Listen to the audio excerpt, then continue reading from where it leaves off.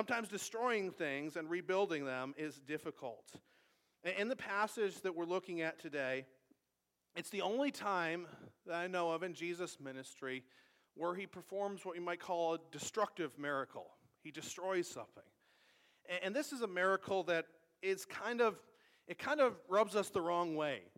Some people have even looked at this passage and like this couldn't be Jesus. Like this couldn't be like the meek and mild Jesus that we know.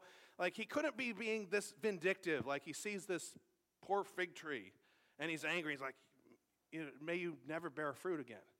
I mean, it seems like he's being vindictive. Some people would go even so far as to say, maybe this shouldn't even be in the Bible because this doesn't represent Jesus. But when we look at this passage and we look at this fig tree, it's really not about the fig tree at all. The fig tree represents something. The fig tree represents Israel's religion and kind of what it has become. And Jesus is going to kind of demonstrate through this fig tree how he's going to have to destroy something and rebuild it again. It says in the text that there were leaves on this fig tree. There were leaves on this fig tree, and this time, the time of the Passover, it probably would have been somewhere between like March, April. And at this time, there wouldn't be fully formed figs. At this time, usually what happened was when the fig tree, when the leaves would start to open, then the fruit would start to form at the same time. And so Jesus isn't looking like for fully formed, beautiful figs at this point. He's just looking for anything. And, you had to be really hungry to eat these green figs. Sometimes people would eat them, but it was generally, if you were really hungry. So he's looking for figs to eat, and there's just nothing on this tree. And what's interesting about this tree is that it kind of demonstrates something. It's communicating something that's not accurate in that there's lots of leaves, like more leaves than you would expect from a fig tree at this point. And you would expect if there's all of these leaves, there would be a bountiful harvest beneath, but there's nothing. There's no fruit. And what this indicates is not only that there's no fruit at this point, but there won't be any fruit for the entire year. It shows signs of life, but no fruit. And this is a picture of the temple and Israel's worship. We looked last week at the temple and how Jesus cleansed the temple, how he drove out the money changers and those who were selling and buying. And we talked about kind of that setting of what it would have been like to go to the temple. It was kind of like, the Bills Stadium. There was all kinds of stuff happening, people buying things, people selling things, sacrifices being made. It was a hub of activity.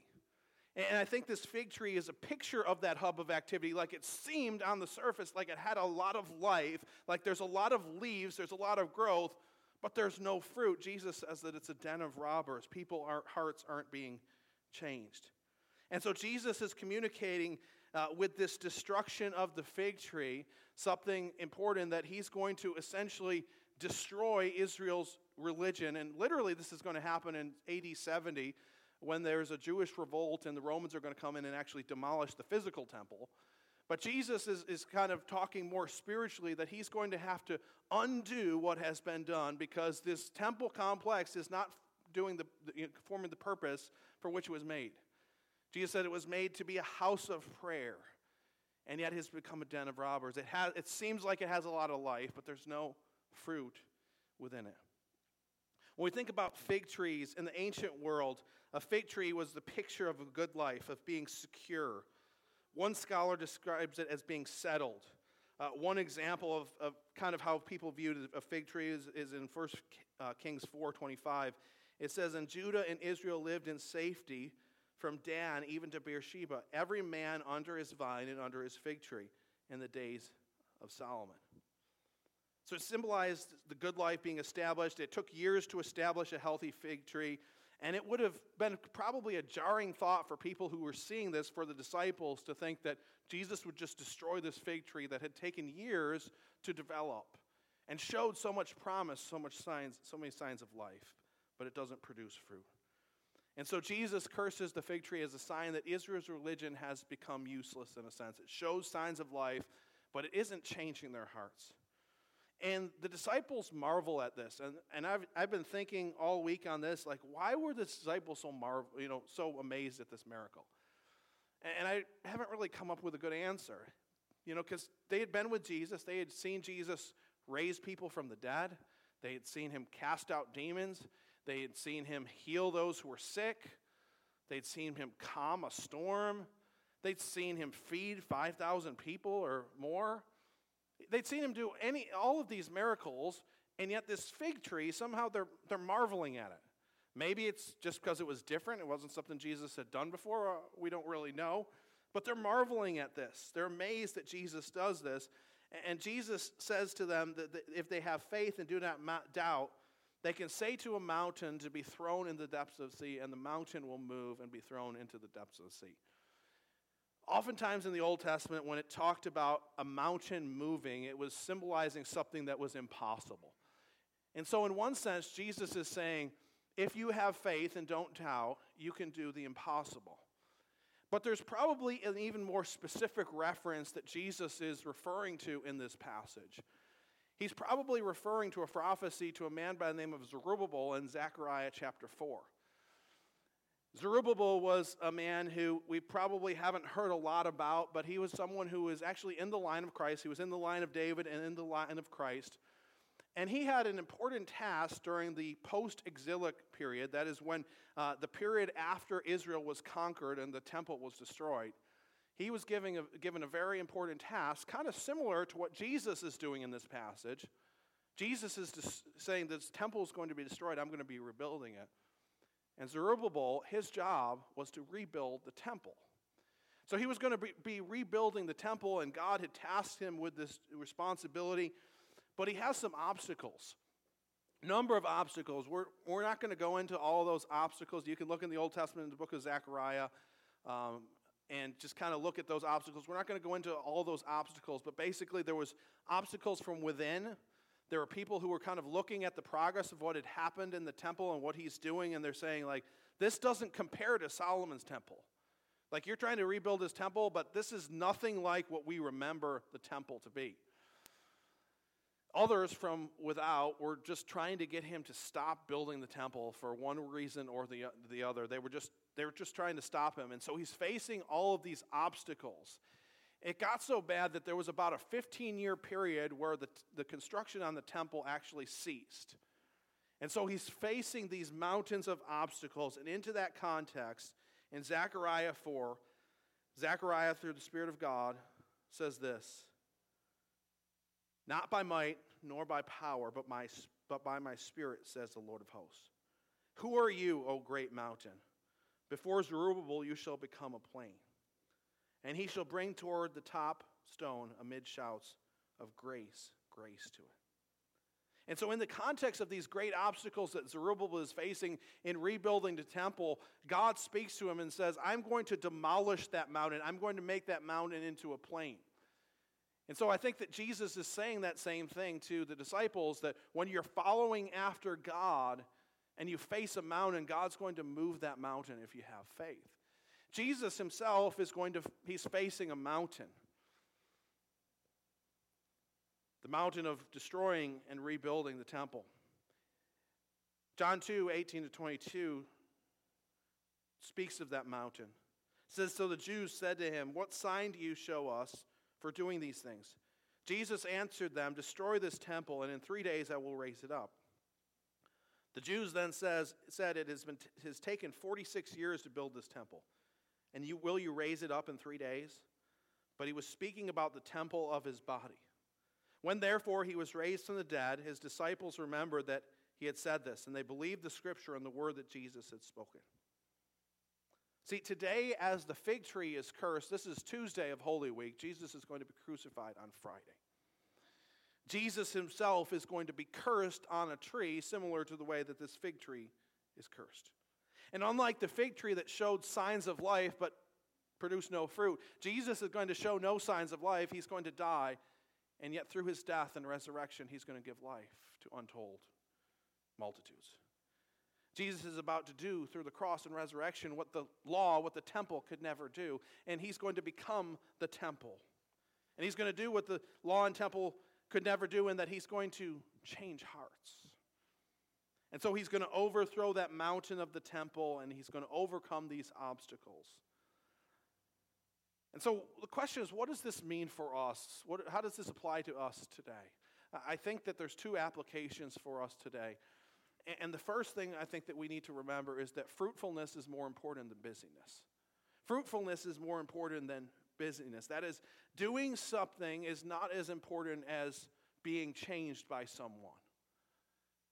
Doing something is not as important as being changed by someone. Fruitfulness is more important than busyness. 10 years from now, there'll be three different groups of people.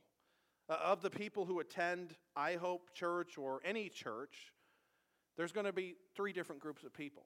10 years from now, there'll be a group of people that some of us, maybe we won't even call ourselves followers of Christ anymore. We won't attend church. We won't have a relationship with Christ. We may not spend time in God's Word anymore. And we'll be in that place where we just have kind of left the faith. 10 years from now, there'll be another group of us. 10 years from now, there'll be another group of us who still attend church, whether it's this church or another church. We still do spiritual things. We read the Bible. We pray.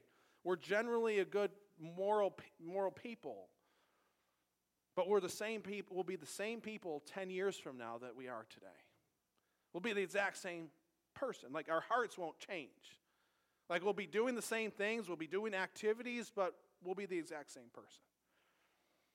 And then there's a third group of us that, 10 years from now, we'll look back on this day and we'll hardly even recognize who we were. Because God is going to do so many things in the next 10 years in our hearts that He's going to make us love Him so much more. He's going to give us such increased faith, and He's going to help us to love those around us, that we're going to look back 10 years and we're going to be like, who was that person? Like, God has brought me so far. God has done so much in my heart. And the question is, what's the difference? What causes some people to, be in the same place, be doing the same things, and some people fall off and say, I'm not even going to follow Jesus. Some people say, I'm going to still do the spiritual things and go to church and read my Bible, but aren't changed. And then other people are transformed. How is it that sometimes people, and you've probably seen people like this, that people who have gone to church for decades, and yet they're not very nice people to be around? God hasn't changed their heart. They're almost the same person that they were the moment they entered into the doors of the church. Why are some people changed and some people aren't? I think actually Jesus gives us a really clear answer in John chapter 15. John chapter 15, He says this, "Abide in me, and I in you. As the branch cannot bear fruit by itself unless it abides in the vine, neither can you unless you abide in me. I am the vine, you are the branches. Whoever abides in me, and I in him, he it is that bears much fruit. For apart from me, you can do nothing. If anyone does not abide in me, he is thrown away like a branch and withers, and the branches are gathered, thrown into the fire and burned. If you abide in me, and my words abide in you, ask whatever you wish, and it will be done for you. By this my Father is glorified, that you bear much fruit, and so prove to be my disciples." Jesus gives us a key there. The key to transformation, it's abiding. Simply, the word abide means to remain. One Greek dictionary translates it this way: to wait instead of taking active measures. To wait instead of taking active measures. And in saying that, we're not, I don't think Jesus, or I'm just not saying that, we shouldn't do things, that we should just, kind of be spiritual beings. But this is the difference between the temple being like this hub of activity where there was always something going on, and yet they weren't changed. It's the difference between the temple being a hub of activity and the temple being a house of prayer. And I think the same thing is true for us. We can do all the spiritual things, and unless we're abiding in Christ, they're not going to change us. Doing spiritual things by themselves, they're not going to transform us. Only Jesus can transform our hearts. And so we need to approach Christ with that mindset of acknowledging that He's the only one who can transform us. And He's the only one that can change our hearts. And so it's about a relationship with Him. It's about remaining in Him, staying close to Him. And so as we cry out to Him, as we recognize, God, my heart is messed up. God, I don't love people like I should. God, I don't love you as much as I should love you. We say, God, I need you to change me. I can't change myself. I mean, doing all the spiritual things, it's great. I mean, they can help us, but only if the Spirit of God is the one who's transforming us. And so fruitfulness is more important than busyness. And as believers, our number one goal in our lives should be to remain in Christ, to abide in Him, to make sure we're in that pathway of grace. It doesn't matter how full our calendars are if we're not abiding in Him, asking Him to be with us, asking Him to change us, asking Him to give us the strength that we need. And so fruitfulness is more important than busyness. The second thing I think we learn in this passage is that God will remove any obstacles in the way of His plan for us. Now we look at this passage and, Jesus says some really big things. If we have faith and don't doubt, we can say to a mountain, move, and it will be thrown into the depths of the sea. And He goes on and He says, if you ask anything in faith, that you'll receive it. I mean, it seems like a blank check. And sometimes as believers, we have trouble with this because it's like sometimes we pray for things and, sometimes it's clear like maybe we didn't have faith and that's why we didn't receive it. But there's other times that maybe we do have faith and we're praying to God and there's this mountain before us and yet God doesn't move the mountain. We're like, what's that?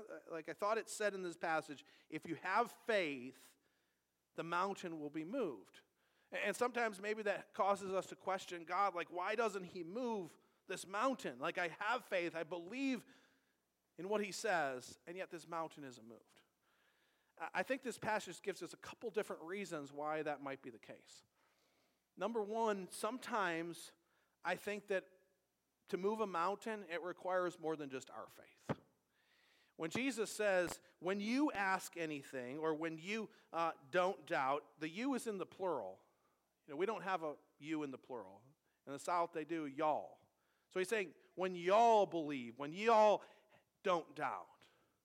And so He's talking in the plural, and sometimes for some things, for some mountains, in order for that mountain to be moved, all of God's people's faith are going to be activated. And as we look at our church and sometimes mountains that might be before us, God's not going to move a mountain based on my faith and Mike's faith.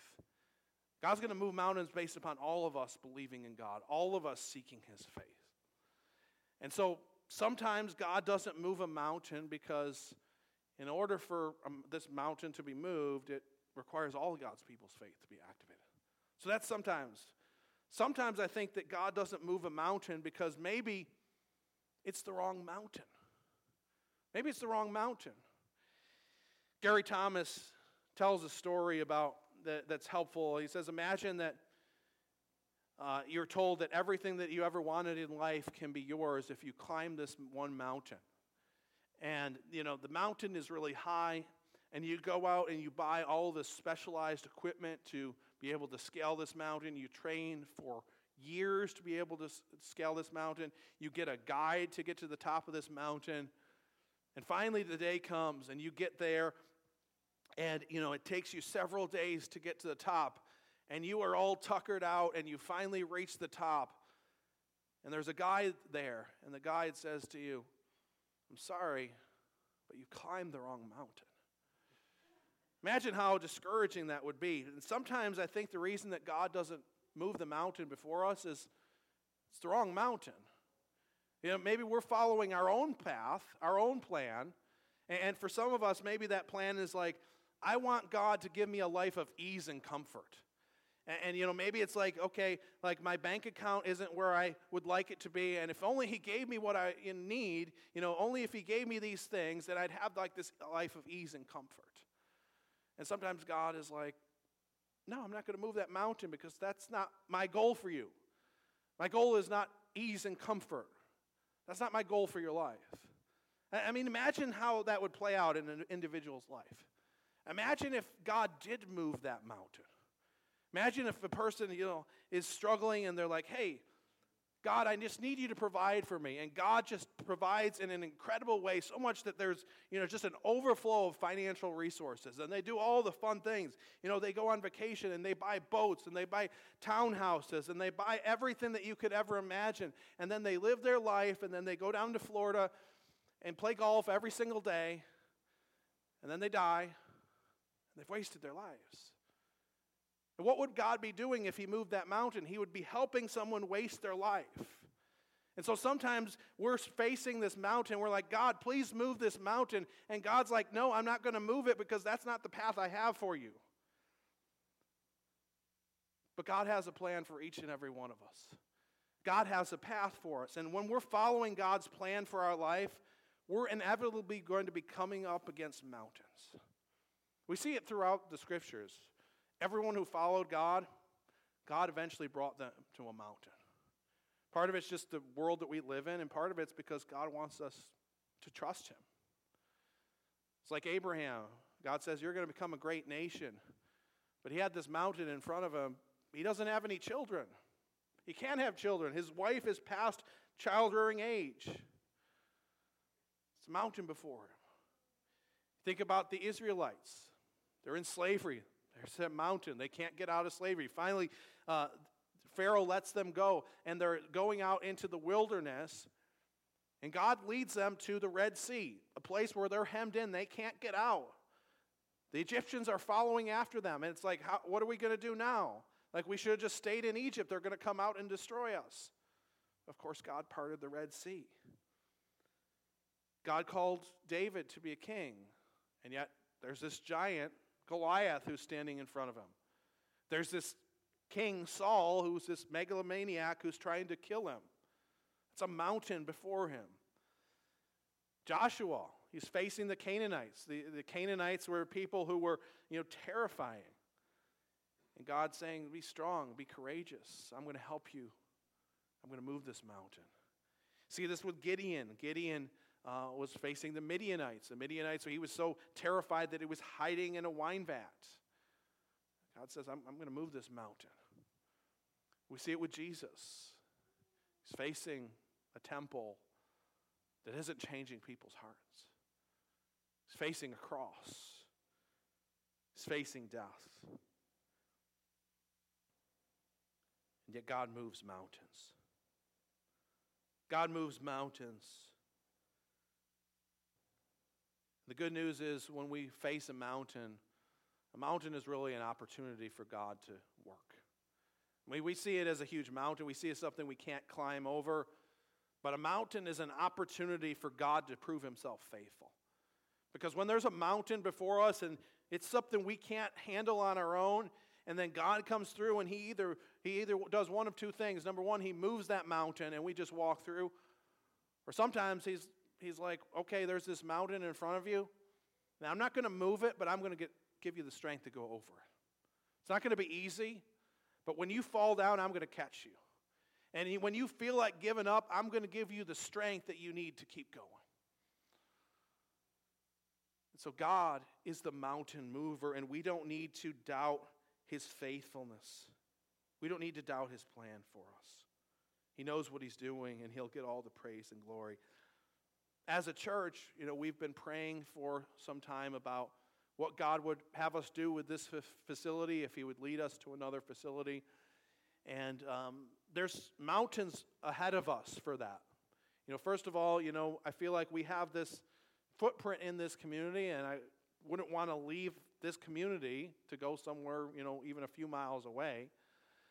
It's like, so where would we go? Like, where would the facility be? And then second, like, how would we afford it? Where would the finances come from? And so there's mountains before us. And, it's either going to be one of two things. If we're following after God, he's going to be like, okay, like another place, that mountain, that's not the path I have for you. Maybe the mountain I want you to deal with is just doing ministry here and working here and figuring out how to do ministry better here. Or if it is God's plan for us, maybe he will move that mountain out of the way so that we can walk forward. And I'm grateful for your prayers in this as we walk forward in this. But in our personal lives, we all have mountains. And again, when we face those mountains in our life, they're just an opportunity for God to show up. We just need to believe in him. We need to just believe that he is the mountain mover. When we think about the idea of moving mountains, there actually was a mountain that moved one time. And when I say a mountain moved, it wasn't, like a controlled demolition or anything like that. It wasn't building a road through a mountain. It wasn't a mountain that moved a few feet. It's a mountain in Wyoming called Heart Mountain that scientists say moved about 60 miles from here to Rochester, basically. This, and scientists say that it moved about 60 miles, and scientists have been trying to come up with explanations for how this happened for years. And how this happened, it's not really clear. But you think about this, and you probably never heard of a mountain moving before. It's probably never been something that crossed your mind. You probably never thought of it as possible. And yet God can move mountains. And maybe even the fact that he moved that mountain is a reminder that he can. He can move mountains. And so when we get before that mountain, maybe we don't see a way through. We don't see any way out. We don't see any option that is good. And yet, when we're following him, he's going to remove those obstacles. Or he's going to help us go over them. Because he's a faithful God. He's not going to lead us to a place where we're before this mountain and be like, okay, I'm stuck. Nowhere to go. Time to give up. No, if it's God's plan, he's going to either move that mountain or he's going to help us get over it. And so as believers in Jesus, we need to just simply walk forward in faith. To trust him. To believe that he is the God who does the impossible. And when we trust him, he can move those mountains. Let's pray. Lord, we thank you for your great faithfulness to us. Lord, we thank you that you are the God who came to the earth and destroyed the temple and rebuilt it again. That you are the true temple. That you are the one who can truly change our hearts when we abide in you. Lord, I pray that for each of us here, that each and every one of us would abide in your love. That our lives would not be marked by frantic activity, but by faithful service and a relationship with you. Lord, I pray that 10 years from now, everyone in this room would look back and just be amazed at the way that you've transformed our hearts. The way that you've made us love you more, made us love your people more. Lord, when we face mountains in our life, help us not to fear. Help us not to be driven to despair. But help us to walk forward in obedience, knowing that you're the God that moves mountains. In Christ's name I pray. Amen.